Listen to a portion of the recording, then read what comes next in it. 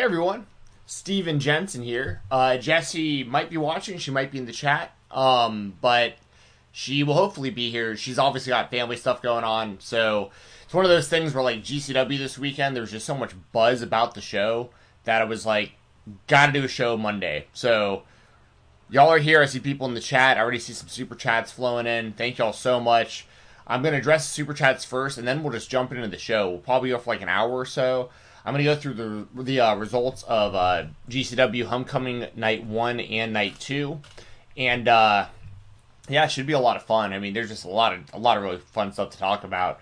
So, let me get to the super chats first before we get going. Okay, so we got Deshaun Turner sent one real early. Thank you, Deshaun, very much, as always. It says, morning, Jesse. How I'm going to read this. Jesse will see this, don't worry. It says, morning, Jesse. How are you, beautiful? That Cardona match was a gore fest. I don't know how he survived. Jericho is dead on Wednesday. Yeah, so the Jericho thing is very interesting, right? Because we got that on Wednesday. I think one thing they can kind of do is, if Jericho, I assume Jericho's going to beat Gage on Wednesday, right, on Dynamite during the labors thing that he's doing.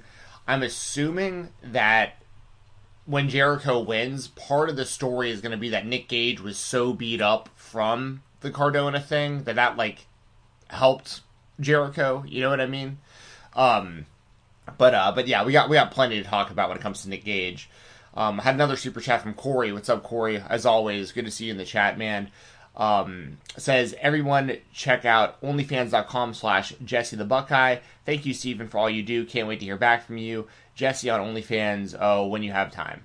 So, yes, Corey, thanks as always, man. And Deshaun, I see Mike Jones in the chat. Anyone else who wants to join in, just getting started here, so as you guys are trickling in, this would be a great time to remind you, as Deshaun and Corey have already sent super chats. If you want to send those are right through YouTube. If you want to send donations, there's a donation link right down in the description below.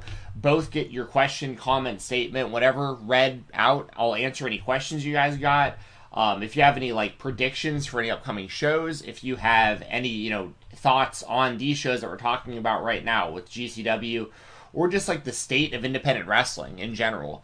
I'm happy to hear about all this stuff. If you want me to talk about anything that has to do with the UFC or mixed martial arts in any way, shape, or form, I'm here to do that for y'all. So I'm just kind of getting these tweets out right now so that everyone who watches knows that we are alive.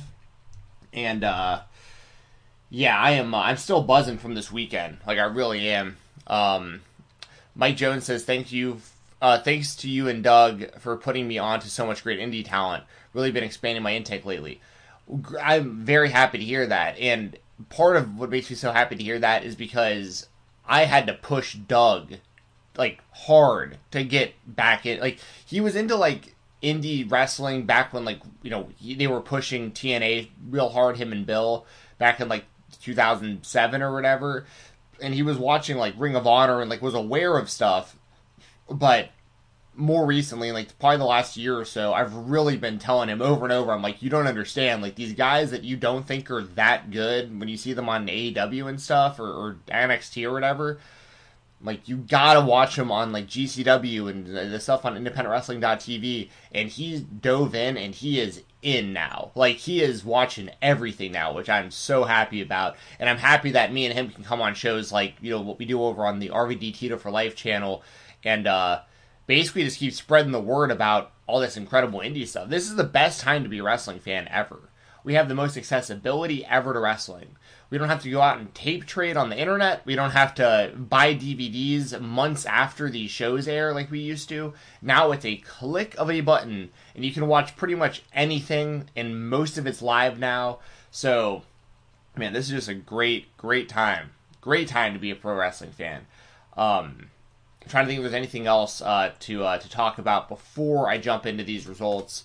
Of course, y'all, thumbs ups in the chats. Very much appreciate those.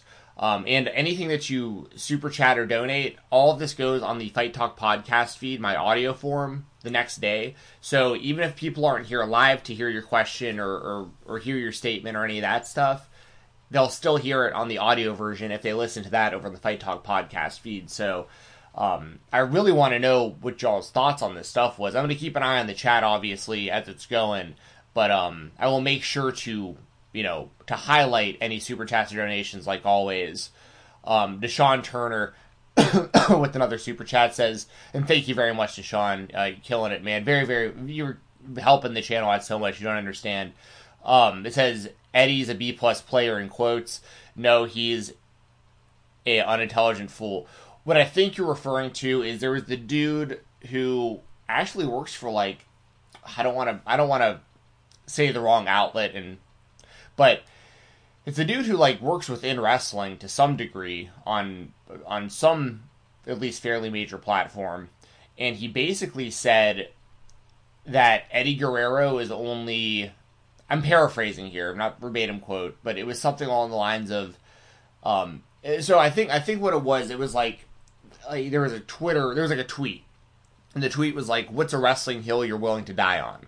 I remember responding myself to this tweet because I said Billy Kidman should have been the WCW World Heavyweight Champion. That's like my thing, because I thought Kidman was awesome in like the mid to late 90s, and you just saw all these wrestlers like Jericho, Benoit, Malenko, Saturn, Eddie, all these guys jumping over to the WWF from WCW because they weren't getting pushed. And I was sitting there going, like, you got Kidman, like, you got this guy right here, like, he's gonna leave or something. They wound up pushing him right at the end, like, right as the company was dying. But that was my thing, was like, man, they should have made Kidman the champion. Like, all these other guys were leaving, like, he could have been your young, like, new kind of thing, because he was super over, and he wrestled multiple times on a lot of the shows. Like, there was Starrcade 98, I believe it was, where Kidman opened the show beating Juventud Guerrera and Rey Mysterio in a triple threat in the first match of the show. The second match, he beats Eddie Guerrero to retain the Cruiserweight Championship.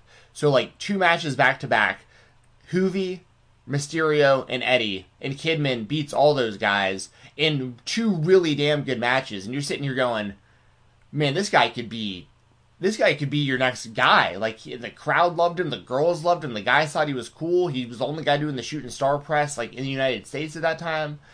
Anyways, that was my thing I wrote. This other dude that Deshaun is referring to wrote something along the lines of, Eddie Guerrero is only remembered so fondly because he's dead. Now, I'll say this. In all fairness, sometimes people who die early do get a little bit romanticized, right? Because a big part of it is because they die at a point where you're like, oh, damn, we're just never gonna... Like, they could have done so much. Like, and you just assume that, like, it would have just been all uphill from that time. But with Eddie was legitimately one of the best. Like, if you cover wrestling and you don't think Eddie Guerrero was that good, like, I don't know what to tell you. You know what I mean? Like, the guy was one of the best in-ring workers maybe ever. Influenced generation after generation after him. Overcame everything, including, like, addiction and alcoholism and everything. Becomes the WWE champion on merit. Like, not just because of one reason or another. Like, he was one of the best workers in the world. He was one of the best talkers in the world. He was one of the most charismatic guys. He was one of the most over guys. Like, to call him a B-plus player is like... It's like, then what's an A-plus? Because if you want to say, like, Stone Cold Steve Austin's an A-plus, for instance, and from a perspective of, like, popularity, absolutely. But if it's up to me and it's like you can only watch one guy right now for the best actual in-ring match, Steve Austin or Eddie Guerrero, I'm going to go Eddie 10 out of 10 times if I would just want to see a great in-ring match with, like, a great story told. This is obviously nothing against Steve Austin, and I'm just using it as a comparison because, like, if you're going to call Eddie Guerrero B+, like, I'd rather watch Eddie Guerrero than Steve Austin. And, like, there's no way you can be covering wrestling and say Steve Austin wasn't an A+. You know what I'm saying? So, like, yeah, I thought it was pretty wild. Pretty wild and kind of a weird...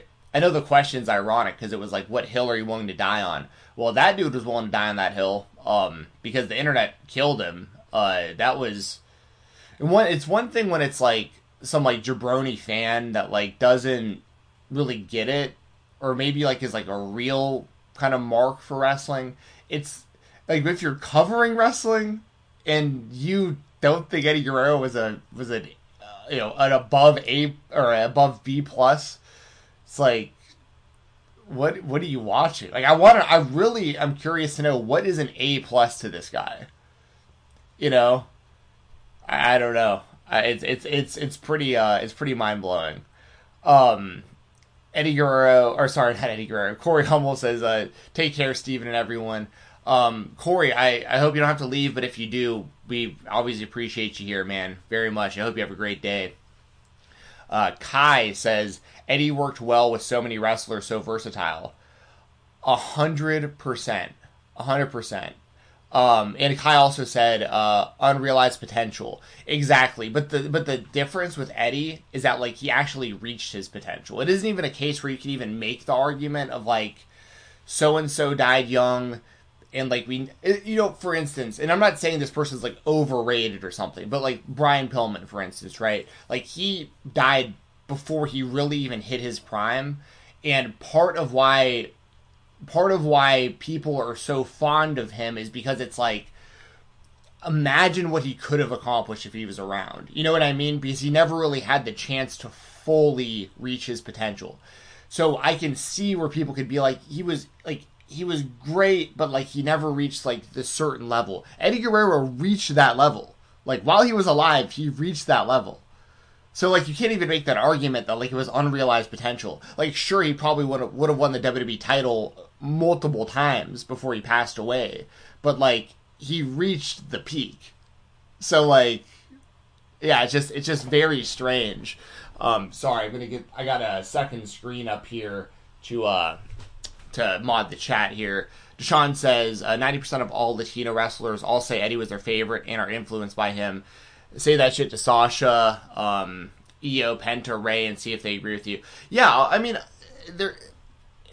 and not even just Hispanic wrestlers. I mean, there are, Sasha's a great example. Sasha says that, like, he's the reason she got into wrestling. And, she's not Hispanic, I don't think. But it's one of those things where it's like, obviously he has a humongous influence on Hispanic wrestlers. Humongous. He's one of the first guys to like go from the scene in Mexico to like also go to Japan to wind up in WCW. Well, first ECW, and that's a big thing that gets kind of missed. Is like Paul Heyman saw the talent in Eddie and brought him over to ECW, and that's when WCW was like, oh wait, yeah, we got to start paying attention and getting these guys. And that happened with Benoit, that happened with Malenko, happened with Jericho. All these guys with all this talent wound up in ECW first, and then went over to WCW for more money, and or to get paid at all, because ECW wasn't so great about always paying their workers either, unfortunately. So, the point is, yes, Eddie was a big bridge there, because you also wound up getting guys like Juventud Guerrera and La Parca, and of course Rey Mysterio Jr. and Ultimo Dragon, and all these like luchador / Japanese style wrestlers, and a lot of that was influenced and even possible because people saw how successful Eddie was. So it's it's one of those things where like I mean definitely whatever the highest grade you can give someone, that's probably where Eddie belongs.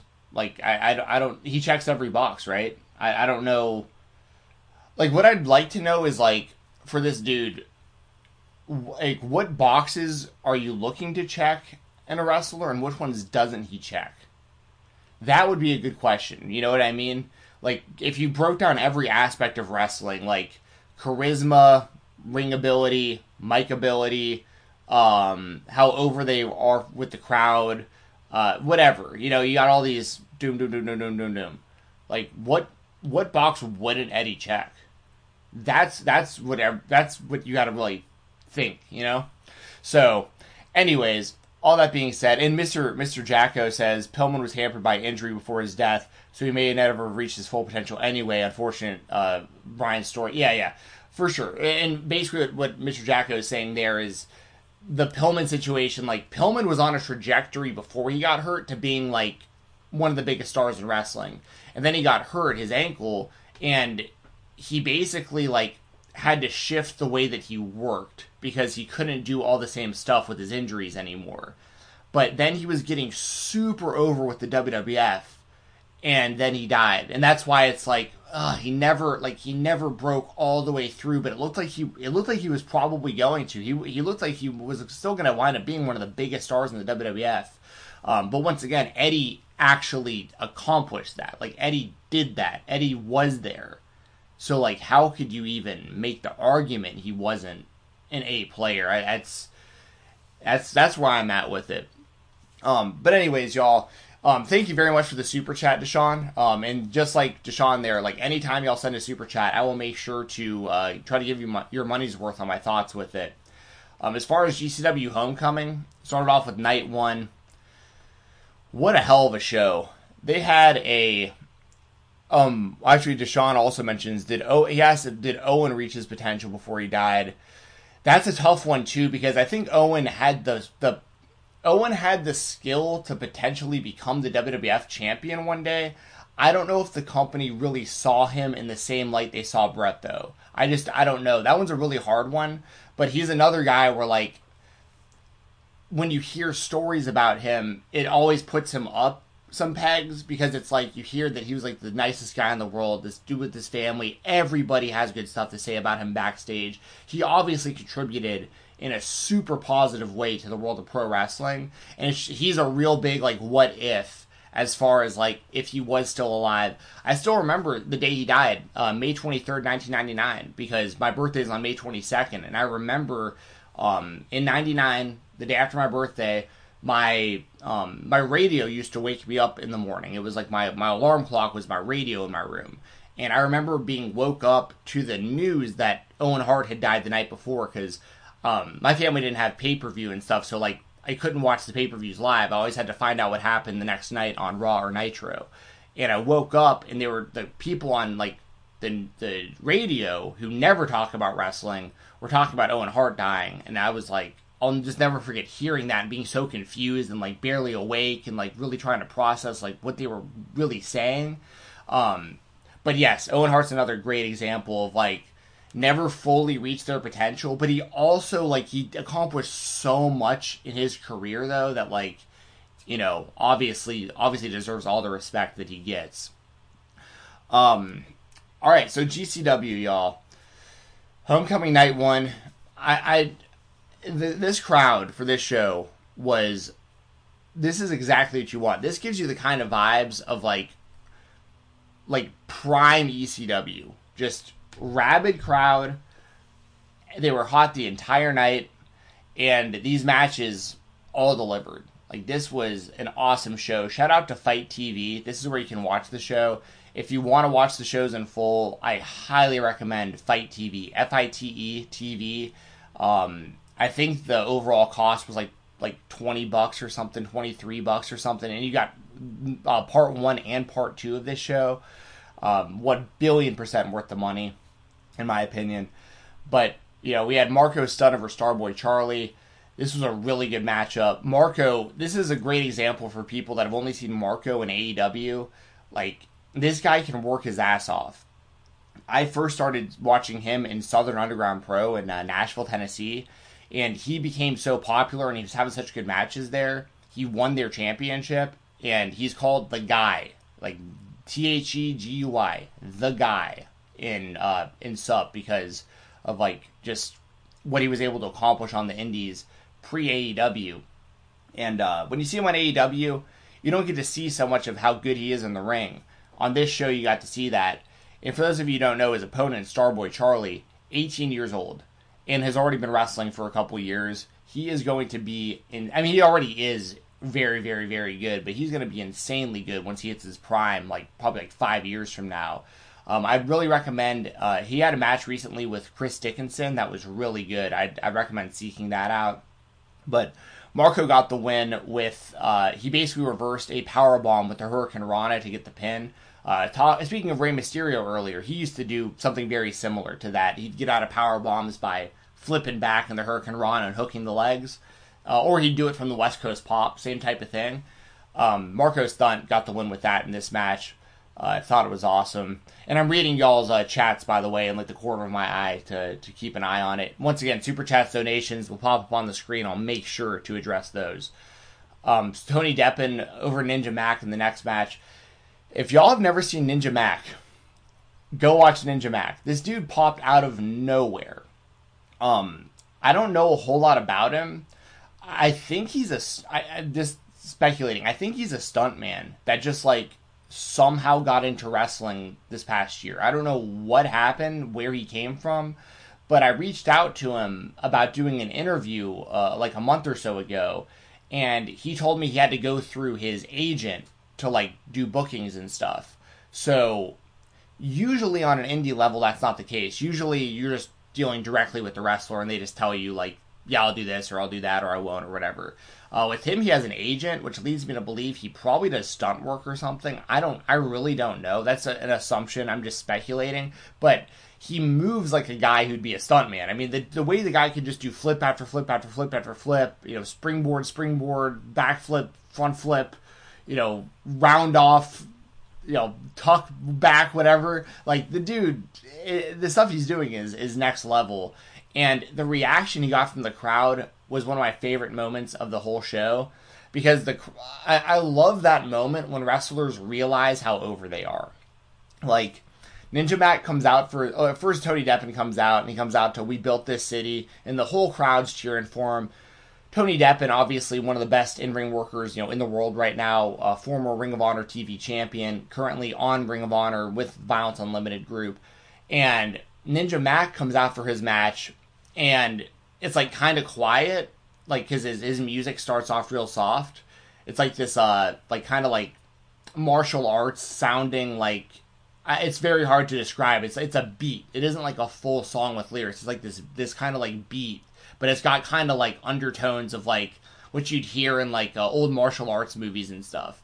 And Ninja Mac comes out, and he runs out almost like a Naruto run, and and he's like slapping hands with all the people down the way, and he gets to like right outside the ring, and he's surrounded by fans, and he like realizes they're all going ninja, ninja, ninja, and he like, as he realizes it's happening, you can see him like kind of like bouncing and looking around, like throws his symbol up, and it's like, this dude, like, I love seeing that, because like he literally, like, he was realizing how over he was in the moment, and it's like, love that.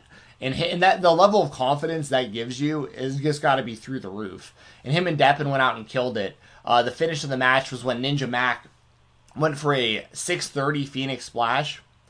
You heard me right. A 630 Phoenix Splash off the top rope. Deppen gets out of the way and hits him with a running knee for the win. Awesome match. Awesome match. Can't say enough good things about it. Speaking of awesome matches, AJ Gray and Nolan Edwards. These are two of my favorite guys in the world. AJ Gray reminds me a lot of a guy like an old school All Japan pro wrestler. I've been watching him for years as well. He's the current Southern Underground Pro champion in Nashville right now, AJ Gray. I've been watching him for years, whether it's in Nashville or Chattanooga or St. Louis or really anywhere at this point. AJ Gray's all over the place, but I've seen him live a lot of places as well. And Nolan Edwards is a dude who I know has eyes on him at a higher level. So there's some companies that are taking a real strong look at him. And he's mainly more known in like the deathmatch scene, but as shown in this match, he doesn't necessarily need to do death matches. Like his in-ring work is awesome. Like this match ruled. This was hard hitting. This was exactly what I wanted. AJ Gray normally can get the win with one clothesline because his clotheslines are just so nasty.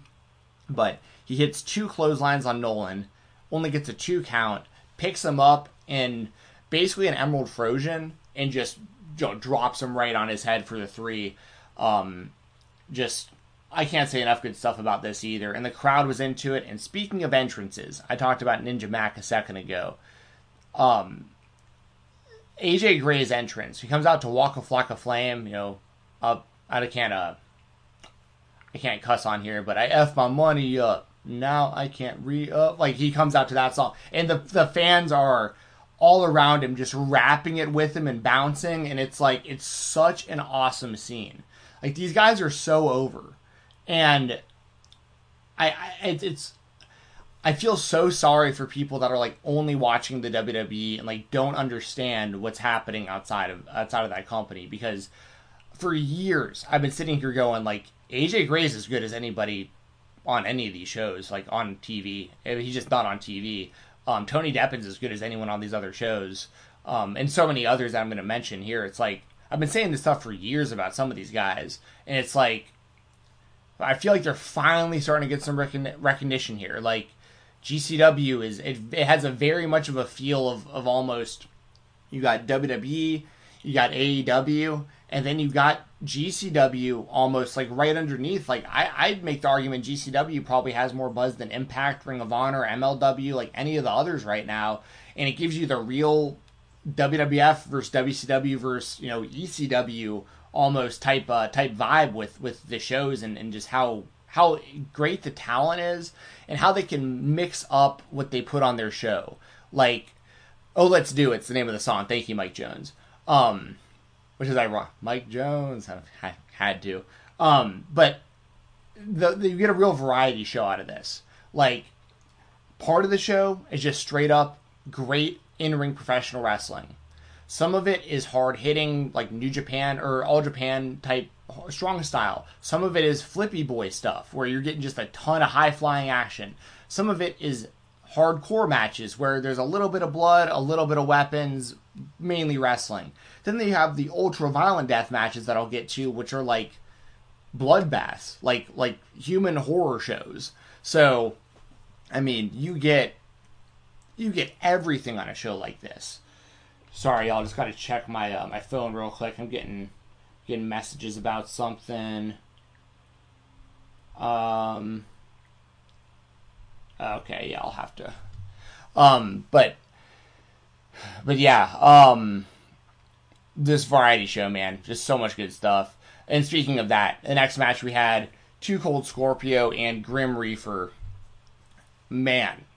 So when this match was announced, one of the first things I said was, I hope they both smoke some weed during the match, because that's Grim Reaper's thing. Like, he almost always will light up a joint like mid-match, like while he's wrestling.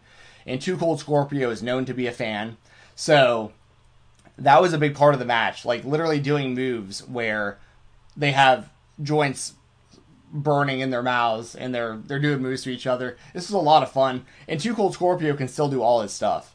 Like, I can't remember the name of the move. It wasn't the tumbleweed, but it's the one where he does the moonsault, but rotates all the way through into a leg drop. He did that for the win on Grim Reaper, and Reaper was doing some crazy stuff too. Like, both these guys can still really go, and honestly, I'd love to see Too Cold Scorpio in AEW, even for just a few things, just because he's such a legend and he can still work so well. And after the match was funny too, because Grim Reaper is knocked out. Like, he's Scorpio beat him, Reaper's knocked out on the mat, and so Scorpio lights up a joint and puts it in Reaper's mouth to like revive him. So I just thought that was hilarious. Just really well done. After that, we had an ultra-violent championship match. Drew Parker defeats Alex Colon. This match, okay, so there's a journalist, David Bixenspan, been around like forever. And I really respect his opinion when it comes to wrestling, because he is very much like a historian to a degree that like most don't reach. Like, he really knows so much more about wrestling. He'll forget more about wrestling than I've ever known. And he was tweeting during the show that Drew Parker versus Alex Colon might be the best death match he's ever seen on American soil. Now, you have some crazy stuff worldwide, some legendary stuff worldwide, but within the United States, this might be the best death match ever. And like, I can't really argue. I'm not quite the deathmatch connoisseur, but I do watch a lot of it, like, especially in comparison to the average fan. Like, I watch death matches at this point, multiple times a weekend, whether it's on, a GCW show or something that's running on IWTV, like ICW No Holds Barred, or Paradigm Pro will run that kind of stuff sometimes, and or PPW. But regardless, I'm very used to watching death matches at this point. But this was probably the best one I've seen. There was another really good one recently. It was Nick Gage versus Sadika. That happened like a couple weeks ago in Houston, Texas at a show. It was like GCW versus Loco Wrestling. That was another one recently that I thought was one of the best death matches I've seen. But this one right here, Drew Parker, Alex Colon, any weapon you can think of pretty much was utilized. I mean, obviously blood all over the place. I think the finish was Drew Parker hitting a swanton onto a bundle of light tubes that was on Alex Colon. I think that's what finally got the job done. But this match was completely insane. And Alex Colon has won the Tournament of Death like I think 2 or 3 times. He's fully established as like the best ultra-violent wrestler in GCW. Him or Nick Gage, depending on kind of how you look at it. But obviously Nick Gage is the most over of anyone on the show. But Alex Colon has really established himself as like that guy in the deathmatch scene. So for Drew Parker to come in, who I didn't know much about, to be honest. Like, I had heard his name, but I'd never actually seen him wrestle. And I feel like this guy is completely unbeatable. Like, especially because we'll talk about him on night 2 as well. But this match was completely insane. Completely insane. And like I said, probably the best death match that I've ever seen. And according to people who know more than me about this stuff, it sounds like it might be one of the best death matches ever in the United States. So if you're into this type of wrestling, that's the match for you right there. As well as the main event, which we'll get to in a second. And of course, just a reminder, Super Chat donations, I'll make sure that goes up on the screen, and I'll make sure to address those for you. I don't want you to feel like I'm ignoring y'all in the chat. I am seeing the input. I just can't deep dive on everything, or else I'll be here for hours. But I'll be here for hours if we're getting Super Chats for it, of course. After that, we had a scramble match. Atticus Cogar defeats Jordan Oliver, Braden Lee, Dante Leone, Jack Cartwheel, and Shane Mercer. So much talent in this one. Atticus Cogar, he is basically Ricky Shane Page's right-hand man in 440. And Atticus is he's like the slimiest, dirtiest, just most despicable heel in the company. Him and RSP both. I mean, the whole 440 stable is very grimy, but the Atticus is you got RSP is the most hated guy in the show. Atticus is you're right there. And or Cardona as well now, but once again we'll get to that. But Atticus winds up getting this win after Jordan Oliver hits the clout cutter on he either hit it on I think he might have hit it on Shane Mercer. I can't remember, maybe Braden Lee. I can't remember who actually hit the move on, but it was shortly after Atticus got his bundle of green meat skewers that he uses in every match, and he popped them into Shane Mercer's head, so they're hanging out his head, and then I just remember after that Jordan Oliver hitting a clout cutter on someone, and then Atticus low blows Jordan and just steals the pin. But other people in this match, like Braden Lee, straight brazy, great young high flyer, he's got a great look, got a super bright future, a ton of potential in Braden Lee. Same thing could be said about Dante Leone, just innovative high flyer that's getting a lot of bookings in GCW. So I think Dante Leone's going to be a pretty big deal, and already is really making waves for himself. Jack Cartwheel was really riding a lot of momentum, and then he had a match with Ninja Mac at that GCW vs. Loco show that just wasn't good, and I think he's still kind of trying to rebuild his confidence a little bit from that. But he had a good showing in this match, and he had a really good showing the next night against Jordan Oliver, which I'll talk about. And then, you got Shane Mercer, who's just an athletic and physical specimen, just a freak of nature in the best way possible. I would highly recommend watching Shane Mercer versus Brian Cage. That happened just a few weeks ago, and it's a real one of the the Spider-Man and Spider-Man meme type thing where both guys are just super powerful, super athletic, just next level talents that are just present something totally different in the world of wrestling. The way that Shane Mercer can literally do flips while holding people is insane to me. So, and Mercer was also on the next show that I'll talk about. He teams with KTB as a group called Iron, or a team called Iron Beast as well. And I've seen them do stuff before in matches where, like, they'll both get, like, on the top turnbuckles, like, different turnbuckles. I think, like, you'll see, like, Mercer with a DVD and maybe, KTB with, like, a power bomb. And they'll literally do coast to coast. Like, they'll jump from one turnbuckle all the way to another turnbuckle while holding someone and, like, put them through tables in different corners and stuff. Like, just unreal type stuff. But awesome scramble match, and Atticus Cogar winning is the right call. Like, he's been built very well in GCW. And once again, we'll talk about him more on the next show. After that, we have the GCW Championship match. The Second Gear Crew, the team of Matthew Justice and Mance Warner, defeated Jimmy Lloyd and G Raver to become the new tag team champions. For those of you who don't know, the Second Gear Crew is a group in GCW. It's Matthew Justice, Mance Warner, Effie, AJ Gray, Alley Catch. Am I missing anybody? I might be. Manders is in there, but he wasn't on either of these shows. I don't know where Manders has been. I feel like he hasn't been around as much lately as he was the past couple years. But yeah, Second Gear Crew, two of the members right here, Justice and Warner, get the win. Their entrance is, like, once again one of the best. They come out to Walk by Pantera, which is a throwback that was Rob Van Dam's theme music in ECW.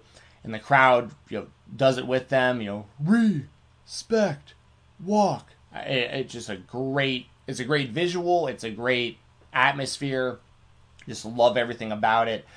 And shame on the WWE. Like, for those of you who don't know, WWE had Matthew Justice under contract like 10 years ago, and just had him sitting in FCW, and just, like, released him after like half a year. And, like, the guy is so damn good. And he's been doing stuff on AEW Dark lately. Like, I really think, this is just speculation, but I really think most of, if not all of, the Second Gear Crew will eventually sign to AEW, I think. I really do. I think Matthew Justice already has a damn good shot, considering he's been on Dark. I think Mance Warner has been... Something's up with that. Not because of his talent or him on a personal level or anything. I think, without getting too into it, I know Mance Warner was under contract to MLW a couple years ago, and he was, like, their champion and, like, their main guy. And something happened there to where he got out of his contract, or at least stopped appearing for MLW.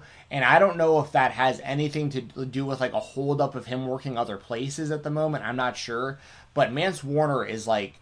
He's a great character. He's great in the ring. Like, he's something totally different. He's like this throwback wrestler, but he wrestles, but he works really well in 2021. So, I'm a huge fan of Justice and Warner.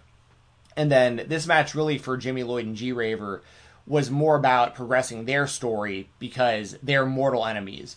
For people who don't know, Jimmy Lloyd and G Raver over the last couple of years have literally done some of the most just gruesome, disgusting stuff to one another. And they won the tag team titles, like, the show before this, as, like, they're basically, like, frenemies, right? It's like they hate each other, but, like, they have the common goal of, like, being the champions together. And they basically, like, accidentally won the titles together, and then they lost them to Second Gear Crew, which I am completely fine with. Mike Jones mentioned in the chat there was a spot during this match where they pull Mance Warner's tongue out, like, not fully out of his mouth, but, they pull it, and he's up against the table, and they staple his tongue, into the table, and he, like, can't get it out, and so that is just, it's real nasty. Jimmy Lloyd is disgusting. Like, I'm going to talk about him more for the second show, because him and Drew Parker had a match that was, like, not for the weak of stomach at all. But yeah, this match was awesome. I can't say enough good things about SGC, and they're going to be a big part of the future plans for GCW based on the end of the second show that we'll talk about. After that, we had Effie versus frontman Jossie. For those of you who don't know Effie, it's really, really impressive how he's been able to carve this space for himself in wrestling. Like, I've heard him in interviews where he literally talks about how like he has no intention of ever working for WWE or AEW or anything. He's making a great living for himself on the independents. He has a successful Twitch channel. He has successful merchandise. I think it's really cool. The guy can like be out there and really represent and be himself, and not have to like compromise any of that, but still be super successful in the world of wrestling. And he's a damn good in-ring worker. Like, it isn't all character-based reasons why he's over. Like, he's really good in the ring. And frontman Josh C, really talented as well. I've been seeing him pop up on the indies as well, kind of all over the place. And this was a different type of match than what you got for the rest of the show, but entertaining nonetheless. Like, big fan of Effie. He's one of the most over guys on the whole show. Like, GCW, if I had to pick like the 5 most over guys with the fans, Effie might be in that list of 5. And you know, he has the link to Second Gear Crew, and him and Alley Cat are a tag team and all that stuff. So huge shout out to Effie. I'm a real big fan. I'm trying to remember what he won with during the match. I can't remember what the finish was, but I do remember Effie winning. And I remember it being really solid. But it also, it was kind of like the in-between. It was almost like the buffer match between them having to clear the ring out for what happened in the tag team match, and then also like getting everything, I feel like I got like the hiccups, like getting everything else ready, for the main event. Not that this match didn't matter, like this match was very, very good, but it was like almost like an impromptu type match. But the fact that they got FD onto the show, always a fan of that. And then the main event, Matt Cardona. Oh, what's up, Brandon? Welcome to the chat, man. I'm going to get into night 2 in here in just a second. Brandon says that he enjoyed the shows this weekend. Me too, man. A huge fan of what they were doing this weekend. The main event of the show, night 1, we had GCW World Champion Matt Cardona defeating Nick Gage for the GCW World Championship. I can't believe that Matt Cardona is actually the GCW champion. Obviously, going into this match, the entrances and all, Nick Gage comes out. He's so over that he can't even get to the ring. Like, I mean, the fans are just on top of him. And it is the best entrance in all of wrestling, in my opinion. I feel like that's kind of unquestionable. Like, nobody gets that kind of response but him when their music hits. And Cardona was the exact opposite, and I loved the visual with that. Like, he comes out and he has security with him, and the security is basically pushing people, like parting people aside so Cardona can squeeze through to get to the ring. And it's like this scene where you almost feel like he's going to get attacked. Like, the only situation I remember similar to this, and this was on such a different level, this show, but it was kind of like the John Cena going into ECW One Night Stand against Rob Van Dam with like the "If Cena Wins We Riot" poster and all that stuff. Like a real outsider in the village, right? Like, I mean, just a guy who the fans did not want there. And so you had just the two dynamics. You had MLJ on the call in the ring, doing the ring announcing, who, in my opinion, is the best ring announcer in all of professional wrestling. I think Emel's awesome. And, his thing for Matt Cardona is like very like, screw this guy. And then he, goes all out for the Nick Gage entrance, and the crowd is just eating it up. I mean, at this point, they are just bloodthirsty and ready to see Matt Cardona get carved up. I mean, that's basically the mentality of what's going on in this match. And I thought it was genius. Outside the ring, they had a detolf, which for non-collectors, basically they're like the glass shelves that you display action figures in. And they had one of those filled with action figures right outside of the ring, because Matt Cardona is really well known for figure collecting. And man, this was just so good. And Cardona went all the way. Like, he took everything. He took the pizza cutter to the dome. He took all the glass. He took the light tubes. He took everything. This was unreal. And I've said it 1,000 times, but I'll say it again for people who may not have heard me say it. When Matt Cardona left the WWE, it was very underwhelming because he would show up in AEW and Impact, and it was like we were just seeing the same Zack Ryder, just like this WWE product, but just on other shows. Nothing was really different about him than what we had seen year after year for over a decade in the WWE. I was saying going into this match, the best way to reinvent yourself and to get fans to think of you in a completely different way is to have a death match with Nick Gage and to actually go all the way with it. Because there was also the possibility that Cardona would have just like signed on to do the match and then been like, all right, like, I'm not doing any of that stuff though. We're just having a straight up one-on-one match. If you bring that pizza cutter anywhere near me, I'm leaving. Like Cardona has the kind of clout and the kind of money in the bank, not WWE money in the bank, but he has enough money saved, of course, to where like he doesn't really have to do these things. But the fact that he went all the way with this, I already had a ton of respect for Matt Cardona. I literally have a signed 8x10 of Cardona on my desk right now behind this camera. Like, I am a huge, what they call a major mark. I got really back into action figure collecting once I saw how big they were into it. Like, I was into it as a kid, and then I got back into it as an adult, mainly because of Cardona and Myers and their YouTube channel. So, I'm a huge fan of Broski. But I did not expect him to have that violent of a match, and I definitely did not expect him to win the championship. Basically, the finish of the match was 440 comes out without RSP, and let me rewind a little bit more. At one point in the match, Nick Gage hits his choke breaker, which is his finisher, a choke slam onto his knee, and he covers Cardona, and presumably that's the end of the match. And Chris Jericho's Fozzy music hits. And I'm at home, standing up. I'm already standing, throughout this whole thing. Pretty much this whole show, I'm standing up. Because, I'm, like, pacing around. Because it's like, I can't believe what I'm seeing. Like, this whole show. Like, I'm like, this is... I mean, I can believe it because I've watched this stuff. But, like, this show was so damn good. And it's like, I just had all this energy. Because a lot of it was the crowd, right? And Nick Gage, has the win, and Jericho's music hits, and I'm literally out loud yelling, like, there's no way. Like, there's no way Chris Jericho's at this. There is no way.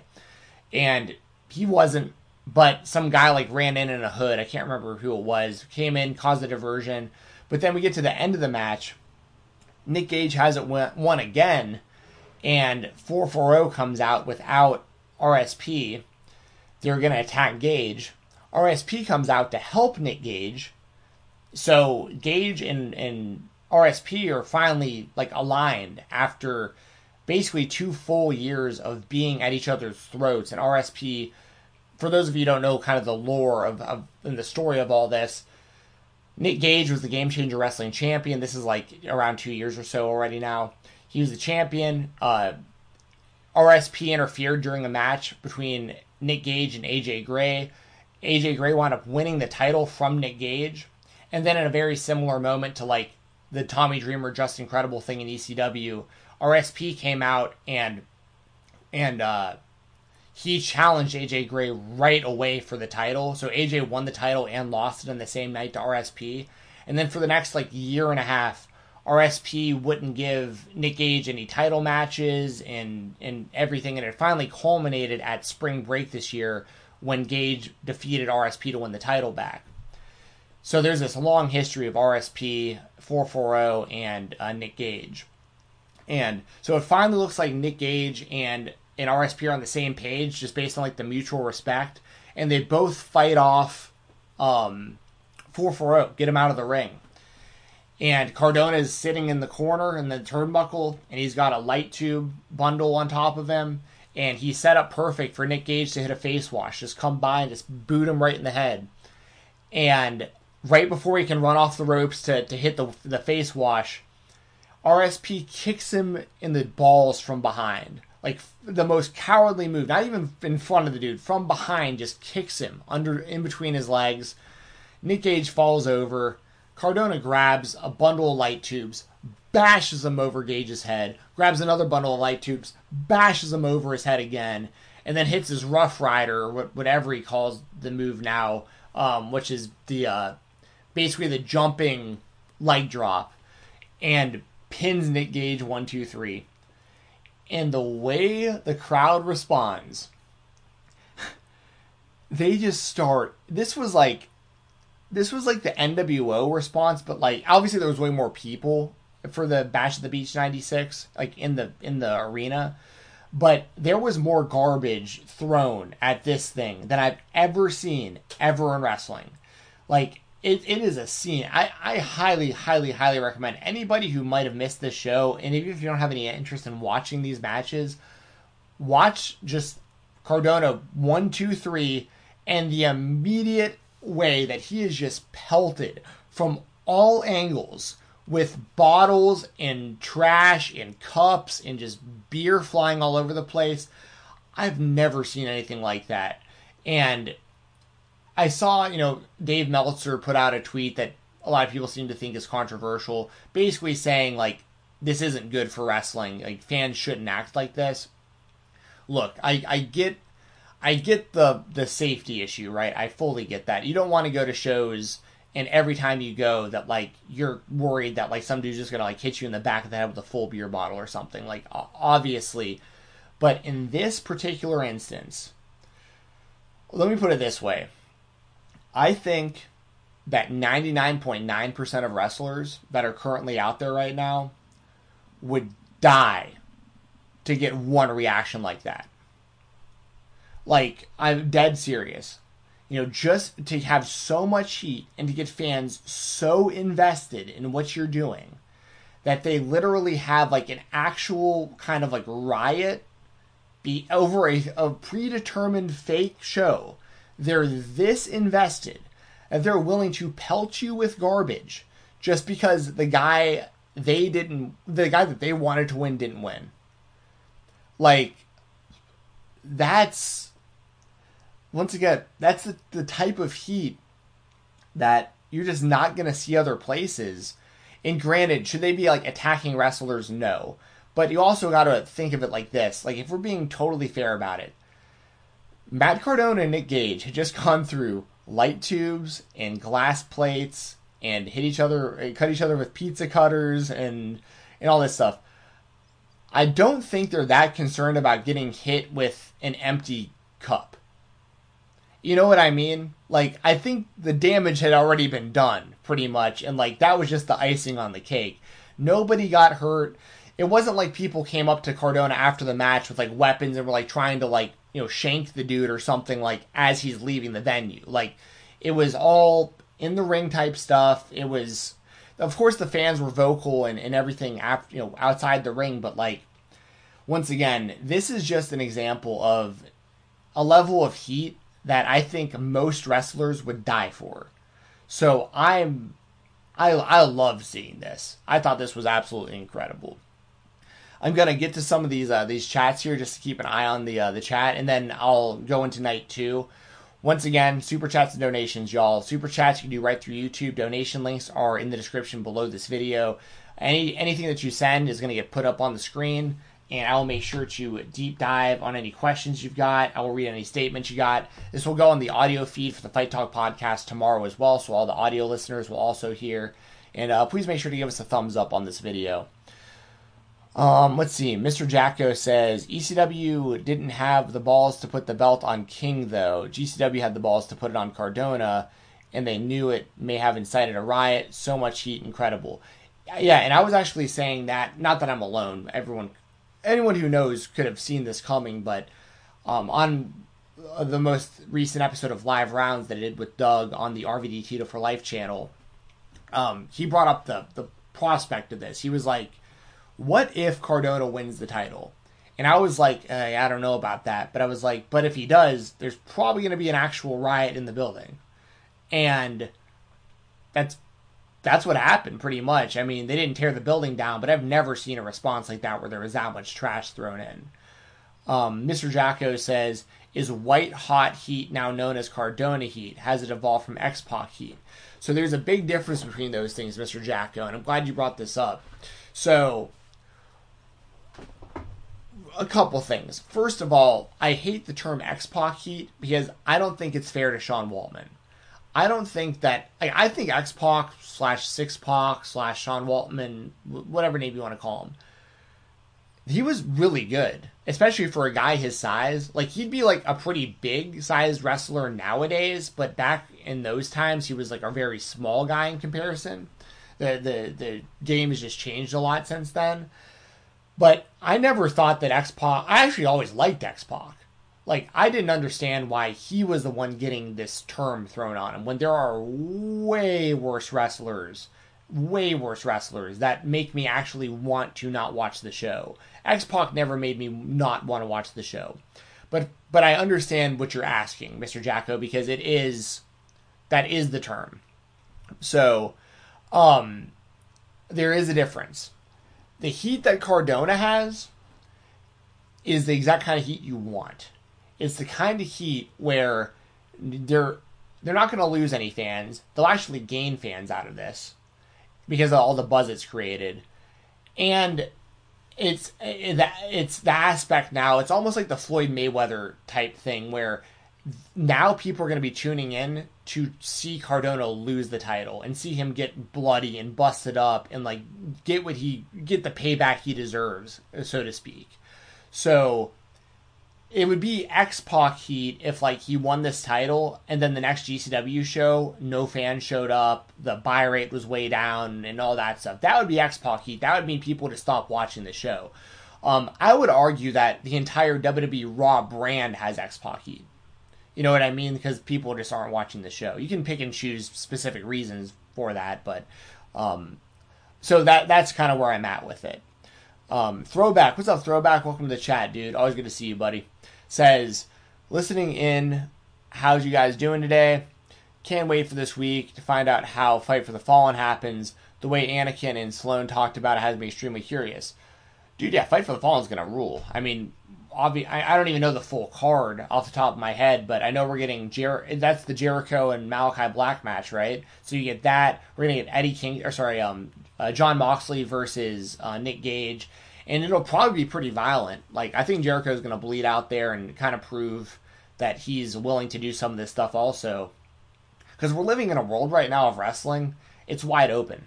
It is wide open. There is not one match outside of the WWE that can't happen right now, which is an unreal thing to think. It's totally possible that Chris Jericho could be sitting there going, you know what? I'm getting a little bit stale again. I'm the king of reinventing myself. Maybe I jump into GCW for a couple matches. Like, I'll do an ultra-violent death match against some guys. Like, why not? Look what it just did for Matt Cardona in his career.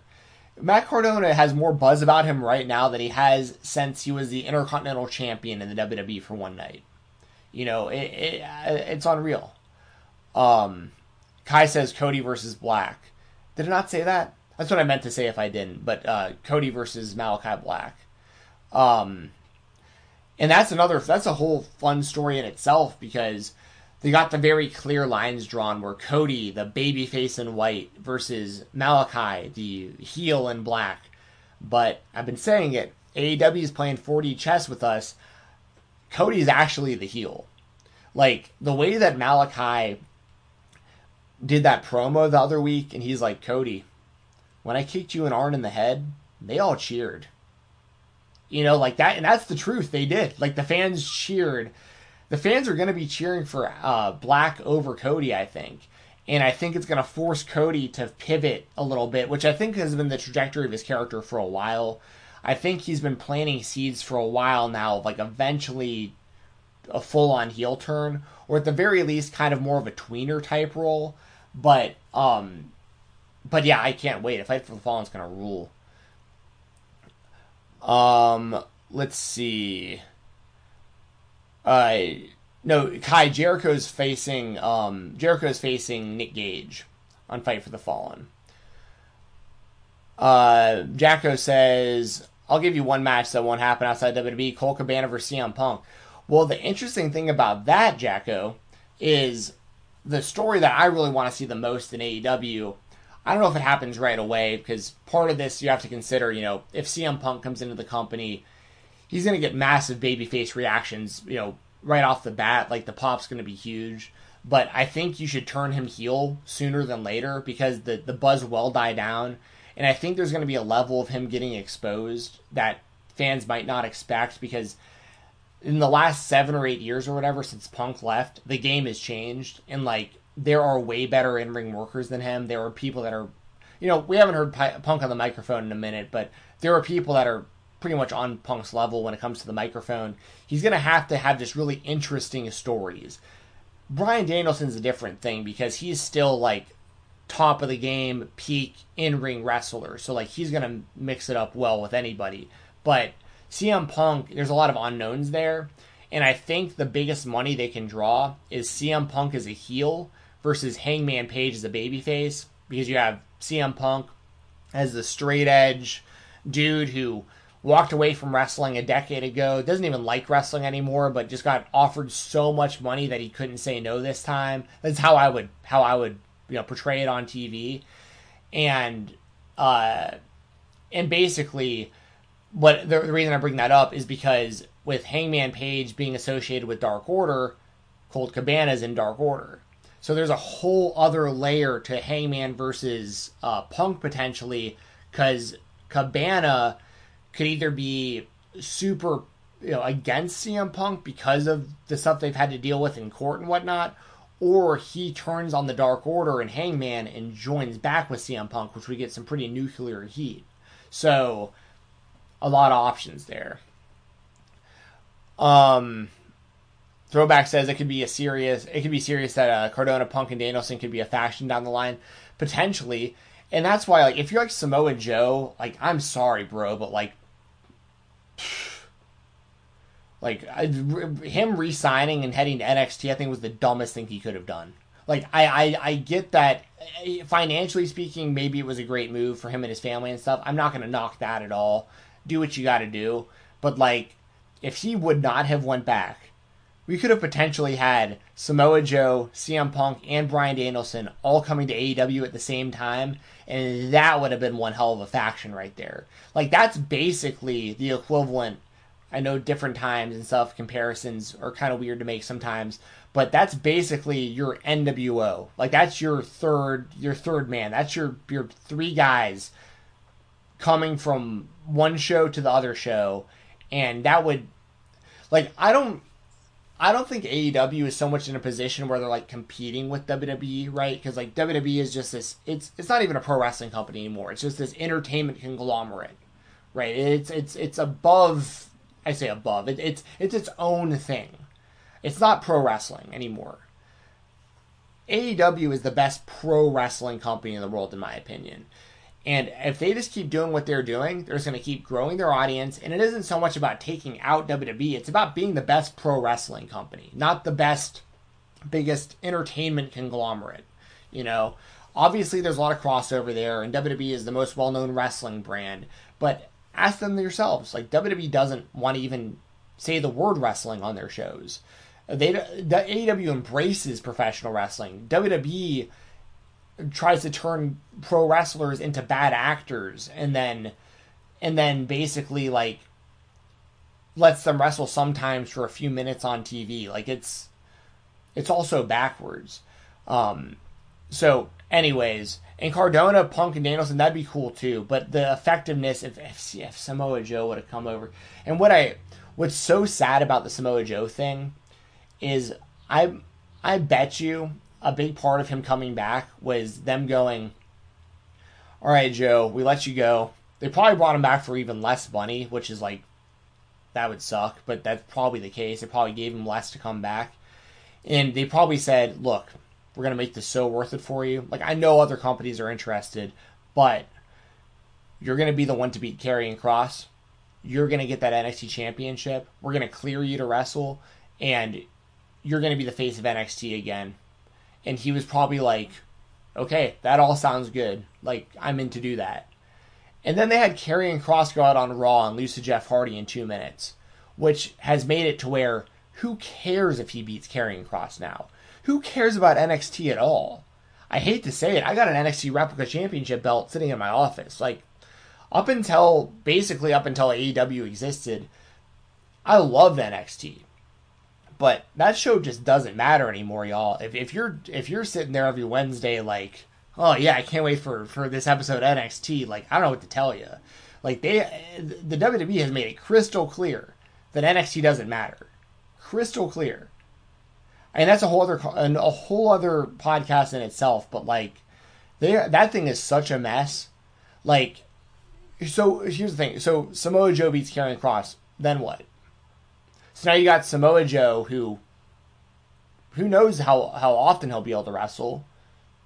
You have him as the champion, beating a guy who just lost to Jeff Hardy on Raw in 2 minutes.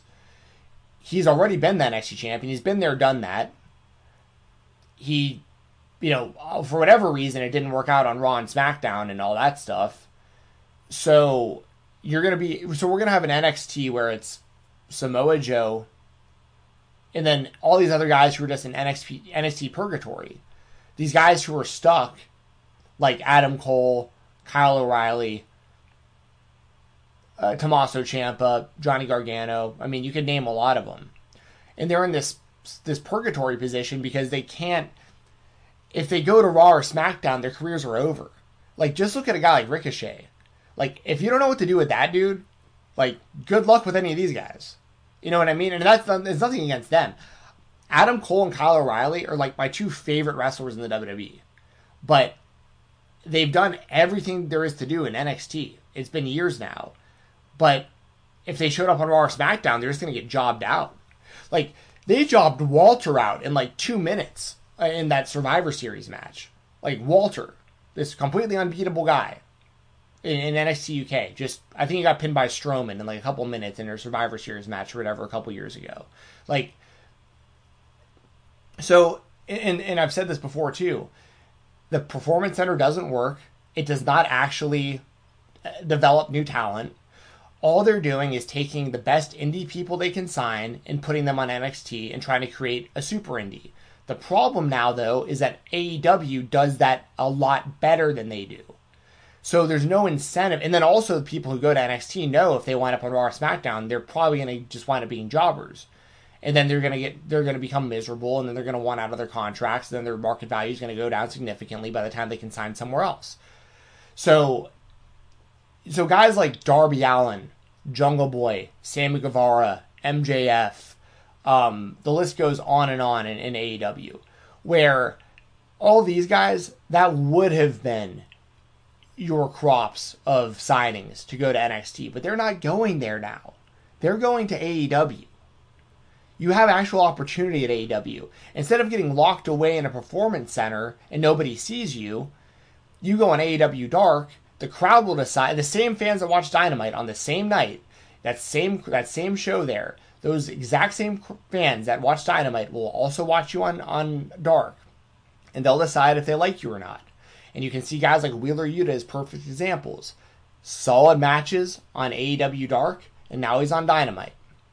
Like, Wheeler Yuta, for those of you who don't know, he did a tryout with the WWE last year.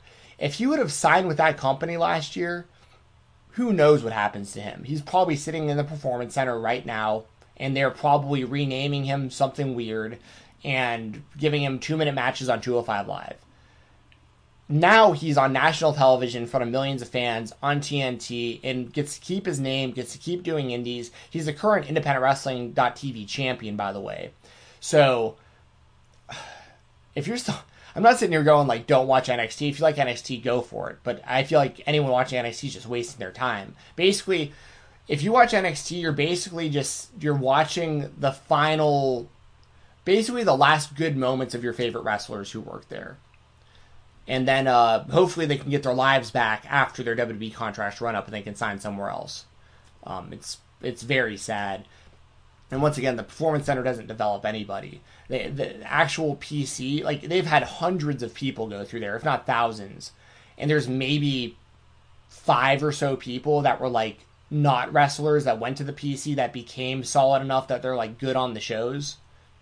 Everyone else is just signed from other places. These are wrestlers that were already good. That WWE is just signing and then trying to make it seem like, oh yeah, we put him in the Performance Center and we had him doing 4 roles for a few weeks and then we taught him how to wrestle. It's like, no, that's not...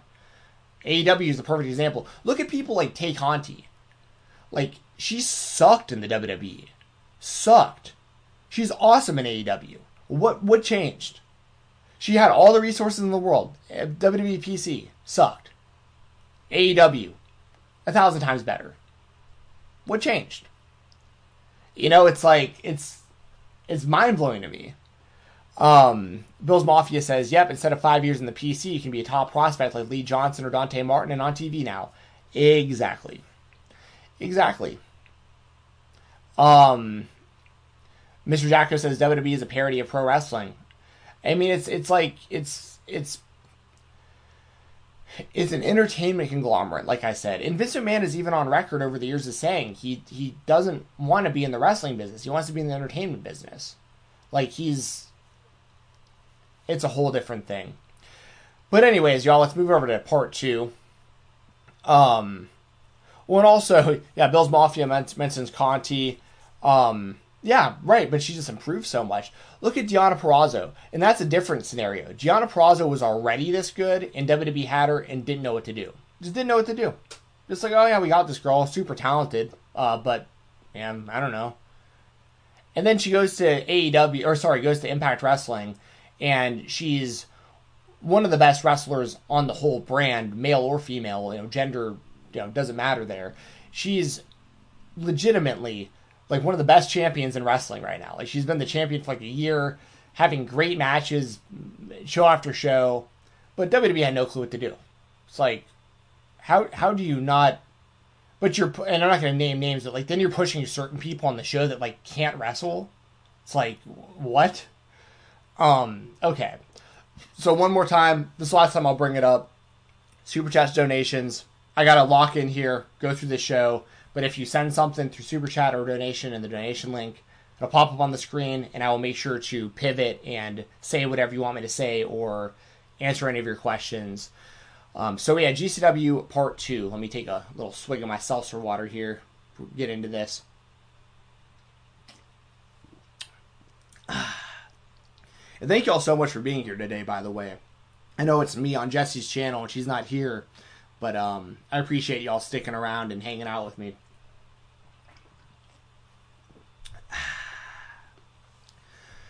All right, so GCW Homecoming Part 2. This happened yesterday on FITE TV, FITE TV.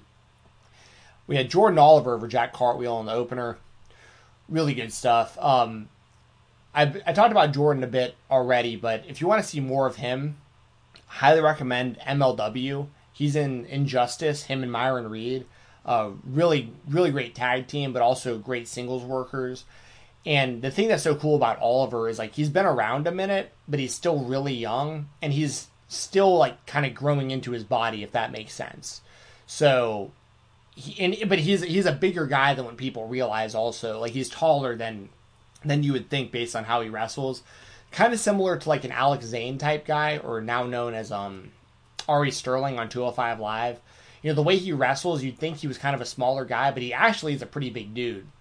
And then Jack Cartwheel, who I mentioned before, this was solid. I believe the finish was Jordan Oliver with a clout cutter on his cartwheel, but really, really good match.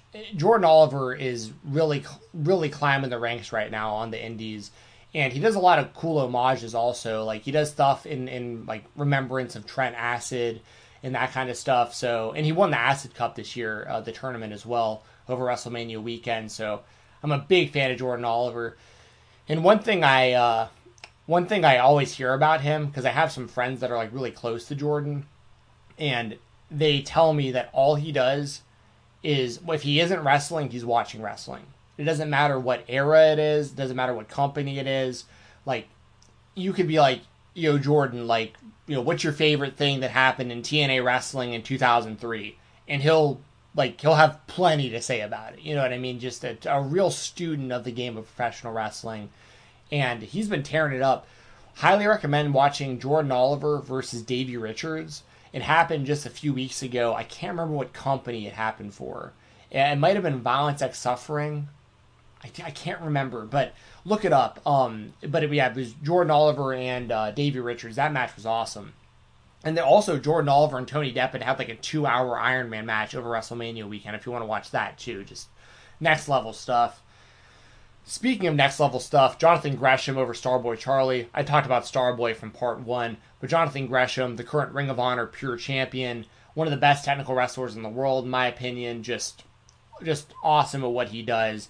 And a guy who, like, I'm glad to see finally getting the recognition, because he's another one of those dudes who was, like, floating around the indies for a while, but for whatever reason just wasn't getting picked up on, like, a mainstream level. Part of it's probably his height. Part of it's probably the way that he wrestles, because, like, you have to have, and I shouldn't say this, you don't have to have other wrestlers like him on your roster, but the pure division of Ring of Honor is like perfect for him, because you have guys like Hot Sauce Tracy Williams and Fred Yehi and, you know, Wheeler Yuta when he was popping in there and stuff, where he has all these great technical wrestlers to work with and against. Whereas in like the WWE, for instance, you would just probably either see him on 205 Live, or if he showed up on any of the main shows, he'd probably just get jobbed out to some guy way bigger than him or something. So seeing Gresham do his thing in Ring of Honor, I think, is amazing. I think he would be a perfect fit for AEW. Perfect fit. I think his time for that will come eventually, but for the time being right now, killing it in Ring of Honor. Probably my favorite thing about Ring of Honor is Jonathan Gresham. And it's awesome to see he can still work the indies and pop up on shows like GCW. Bill's Mafia says Gresham versus Danielson has to happen somewhere. 1,000,000,000%. If Danielson's actually a free agent and he's actually going to go to AEW and he's going to, you know, work indies and stuff, you got to do Danielson versus Gresham. You got to do Danielson versus Zack Sabre Jr. in New Japan. You, of course, got to do Danielson versus Kenny Omega in AEW. I think you got to do Danielson versus Will Ospreay in New Japan. Like, there is so much. And there's other guys in Ring of Honor, too, that I've mentioned. Like, I'd love to see Bryan Danielson versus Tracy Williams or something like that. Like, there's awesome stuff. After that, we had the new tag team champion. Oh, and Jonathan Gresham, by the way, got a win with a submission hold. It was like a leg lock thing. He pretty much wins matches with a different submission every time. That's another thing I love about him. He doesn't just keep always going back to the same stuff to win matches. Like, he'll work a body part and eventually get you with a hold that has to do with working that body part. After that, sorry, my phone's kind of been blowing up. After that, we had the Second Gear Crew, the new tag team champions of Mance Warner, Matthew Justice, over the team of Ninja Mac and Dante Leone. Love this kind of stuff. I talked a lot about Second Gear Crew from night one, and I talked a bit about Ninja Mac and Dante Leone already as well, but I love Mac and Leone as a team just because, like, stylistically they're so similar. So yeah, I'm looking forward to more out of all these guys. Like, it's really amazing to me that Ninja Mac just came so out of nowhere last year. It's kind of the same with Dante Leone. I think he's been doing more work in, like, kind of like the Texas area and like kind of the central, you know, U.S. and stuff. But he is a guy, and he has a unique look with, like, his purple hair and all that stuff, and his ring gear is different and whatnot. So, like, I like that. And once I've said it already, love SGC. After that, we had Chris Dickinson over Cesar Bononi. I thought this was probably the best Cesar Bononi match I've ever seen, but the crowd did not accept Bononi, unfortunately for Bononi. Chris Dickinson is one of the top guys at GCW. He's one of the top guys in Beyond Wrestling. He's just one of the top guys in just all of wrestling, independent wrestling in general. He's, of course, one half of the tag team champions in Ring of Honor with Homicide as a part of the Violence Unlimited stable. So Chris Dickinson is, I mean, if there's an indie wrestling totem pole, Dickinson's like at the top of that totem pole as far as I'm concerned. There's others up there with him, but he's definitely one of those guys up there. Bononi, I had only really seen kind of sporadically in NXT when I was still paying attention to NXT. And then we had him in AEW now as a part of the Wingmen with JD Drake and Little Ziggler and Peter Avalon and those guys. It's almost like a social outcast type group in AEW almost, which I do not like that JD Drake is in that group, by the way, because that dude should just be like an ass-kicking, just badass wrestler, but they have him doing this weird kind of comedy stuff. Don't think it really fits him that well. But I think JD Drake's fantastic in the ring. But Benoni, he I think for the GCW crowd, he was just too WWE for them almost. Once again, I know he's in AEW, but I think that's kind of the perception of like when they saw him. And he didn't really have like, the match wasn't great, but it was the best I've seen him. But the fans, I don't know if I've ever heard GCW fans doing a "Don't come back" chant. Like, it's almost always, "Please come back, please come back." They were saying, "Don't come back, don't come back." And it's like, that was pretty brutal. But yeah, Dickinson with the win. After that, we had Joey Janela over Atticus Cogar. This was a lot of fun. It's always great to see Joey Janela in GCW. He's like one of the main faces of that company, one of the first people I think of when I think of the GCW brand, and he is perennially over with every crowd there. Atticus, I talked about earlier, just the slimiest, most despicable dude in all of GCW outside of maybe Ricky Shane Page and now maybe Matt Cardona. But Atticus, of course, he uses meat skewers, as he always does, the green skewers.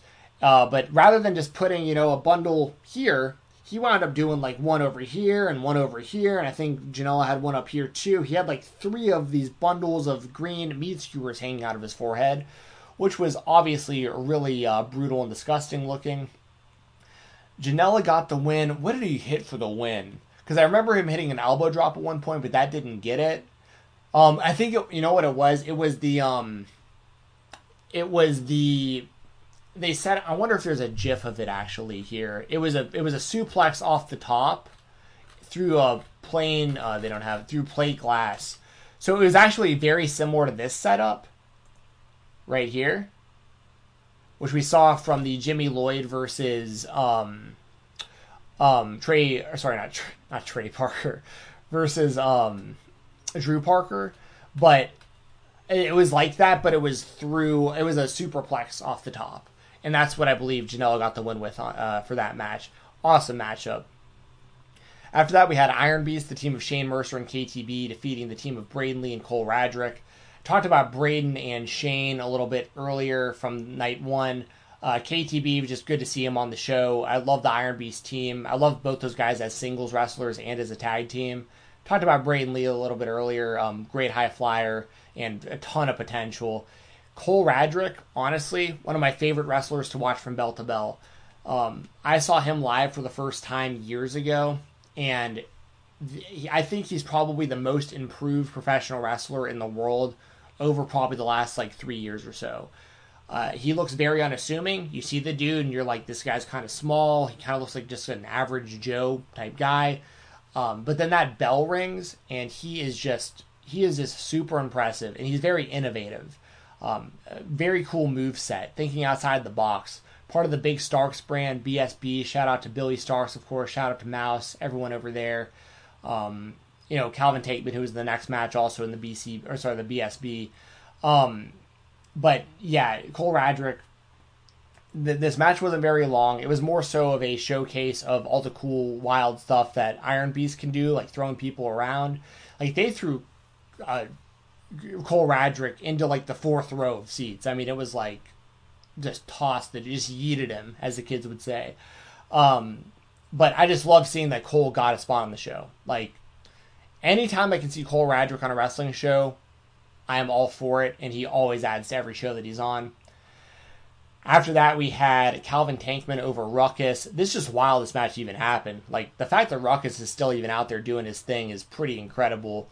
For those of you who don't know, he really innovated a lot of high-flying stuff back in the early 2000s. A lot of stuff that you normally see, like a moonsault or something. He would add twists to them, and he was doing stuff off of his feet instead of going up to the top all the time and going off the apron. And he was doing a lot of that stuff in this match too. He had a shooting star press off the apron, and Calvin Tankman, one of the best in the world in my opinion, and another guy similar to Cole Radrick that I've seen improve so much over the years.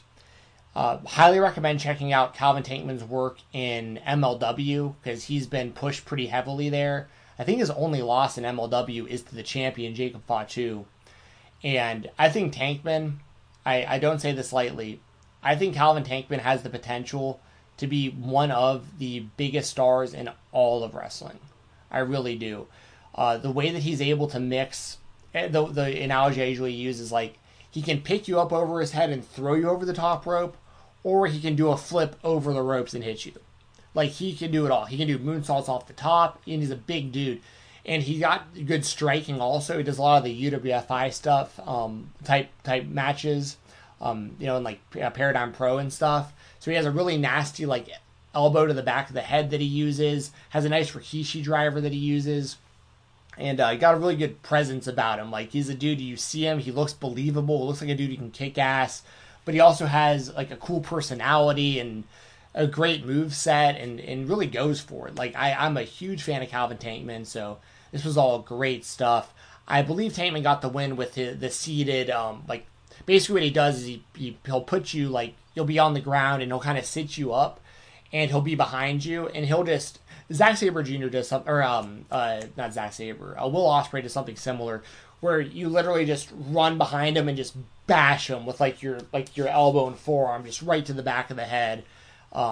So yeah, huge shout out to Calvin Tankman and Ruckus. That's a dream match right there. Like, I think Tankman said it after the match. He's like, this is like one of the matches I wanted the most in my career. So awesome to see. After that, we had Penelope Ford returning to GCW and defeating Allie Katch. This was really solid. For people who don't get to see much Penelope Ford outside of what she does on AEW, like, this proves like how talented she is. Allie Katch, in my opinion, is one of the best female wrestlers in the whole world, and she's always willing to I mean, I've seen her in death matches, bleeding all over the place. I've seen her in just straight-up technical wrestling matches. She's known as the heart and soul of Southern Underground Pro in Nashville. I'm a huge fan of Allie Katch. And Penelope Ford, this was honestly probably the best match I've seen of Penelope Ford. Pre-AEW, I'd seen her wrestle a little bit, mainly from Beyond Wrestling, I believe. But she was mainly like a valet for Joey Janela. And when I was watching her then, she was really starting to learn wrestling, it seemed like. And then in AEW, you just don't get to see her wrestle that often. She's improved a lot, in my opinion. I thought this match was really solid. Really solid. There was a point in this where they couldn't break a door, too, but that wasn't their fault. That door was just stubborn as hell. After that, we had an absolute bloodbath of a death match. Drew Parker, the new Ultraviolent champion, non-title match, defeats Jimmy Lloyd. There was some stuff in this match that I literally just couldn't look at. Like, at one point, Jimmy Lloyd literally takes 2 syringes, like 2 actual, like, needles, syringe needles, and puts one through Parker's ear, just straight up pierces his ear, and then puts one through his nose, just straight up pierces his nose. Like, just right there on camera in the match. Like, unreal.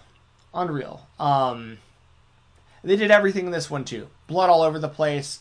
Parker wound up getting the win after, like, I thought Jimmy Lloyd was going to win. When he hit this right here, actually, I think this might have been, it was either that or he hit this was nasty too in the Ninja Mac match. Check this out. This, boom. That actually, Ninja Mac needed to get his head sewn together after that one. I saw some pictures from backstage.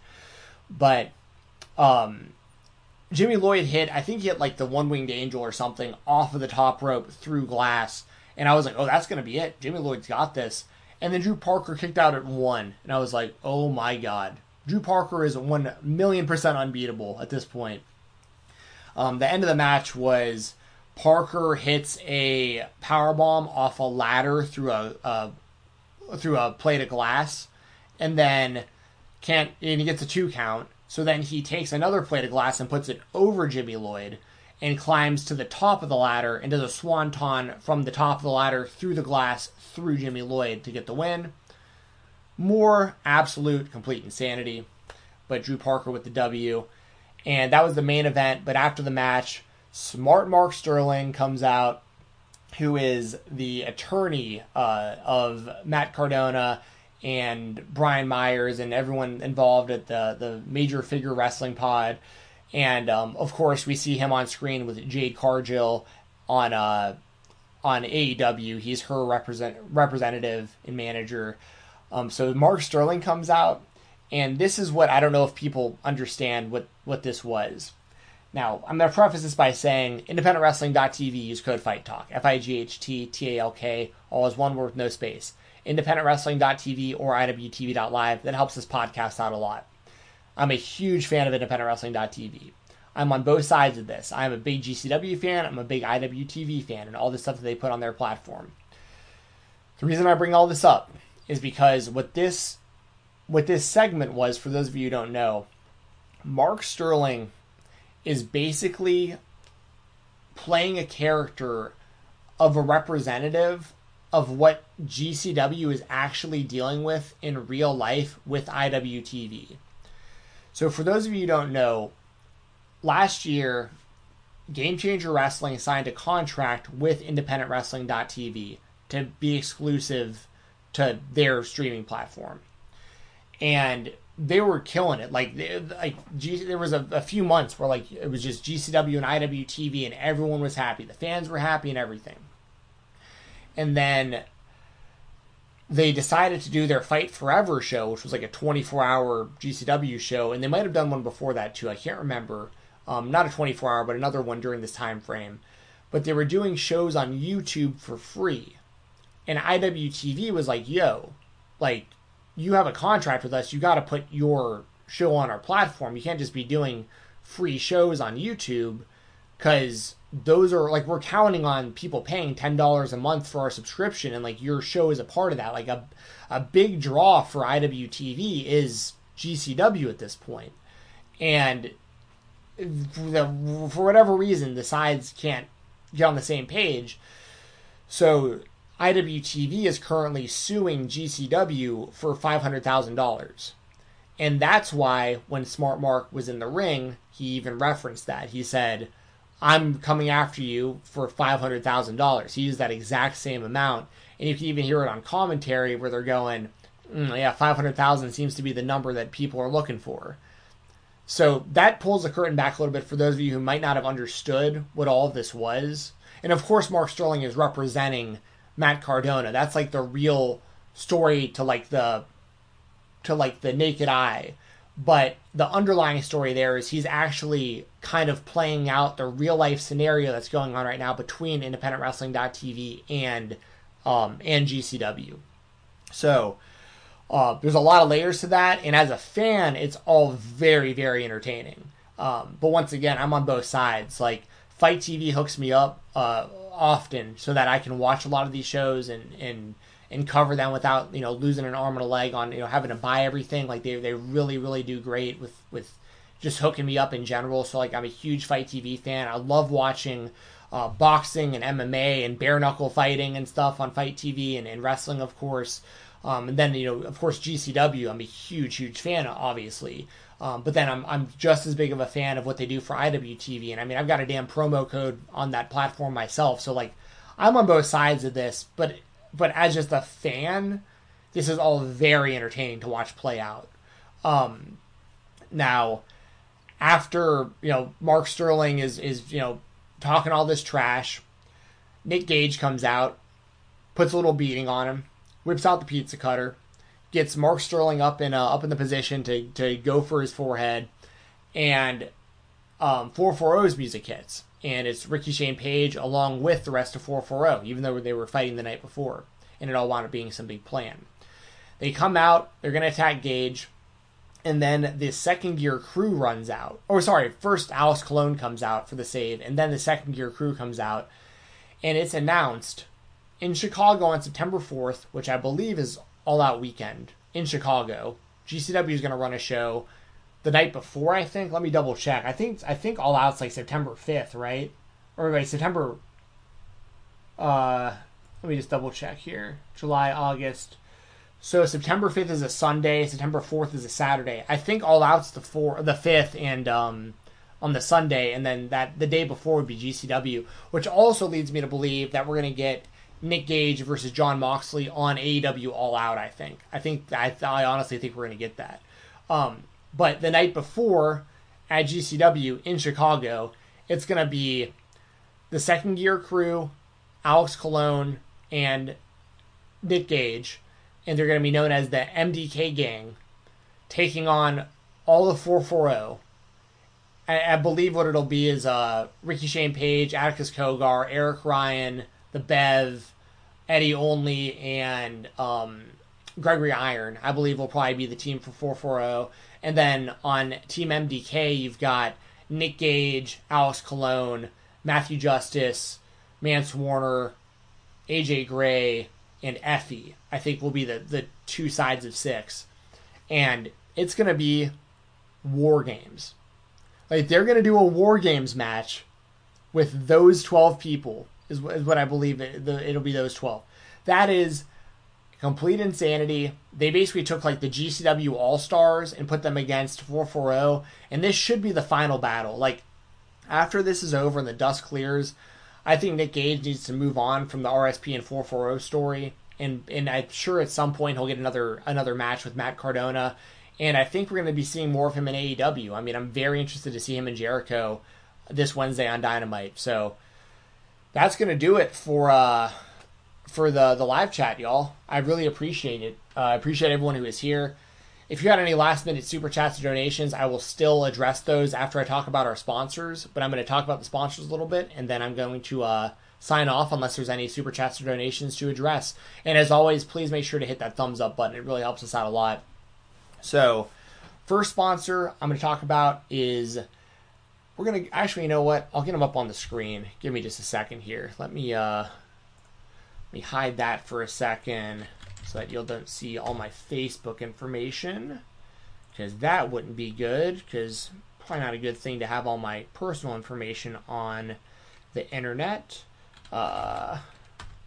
So as I'm getting these pulled up, just bear with me here. I just want to give our sponsors their full value here and get them up on the screen so you can see all the good stuff they got going on.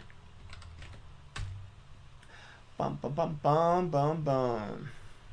And I hope that y'all enjoy GCW as well if you watch the show. If not, I mean, I can't recommend it enough. Like, jump on independentwrestling.tv and jump on Fight TV and watch that. But also watch independentwrestling.tv. They got a lot of great stuff on there, too. Live shows almost every weekend at this point. Sometimes multiple shows a weekend.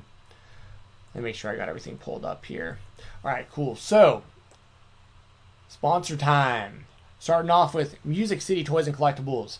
They are the place to be for action figures, DVDs, magazines, anything that has to do with professional wrestling. They got you covered. They are nice people. They give you fair business. They do sales on their Facebook page, like live sales. It's awesome. Like, you can go on there, and Chad, the dude who runs Music City Toys, he'll be on there with his camera and showing you all their products and how much they cost.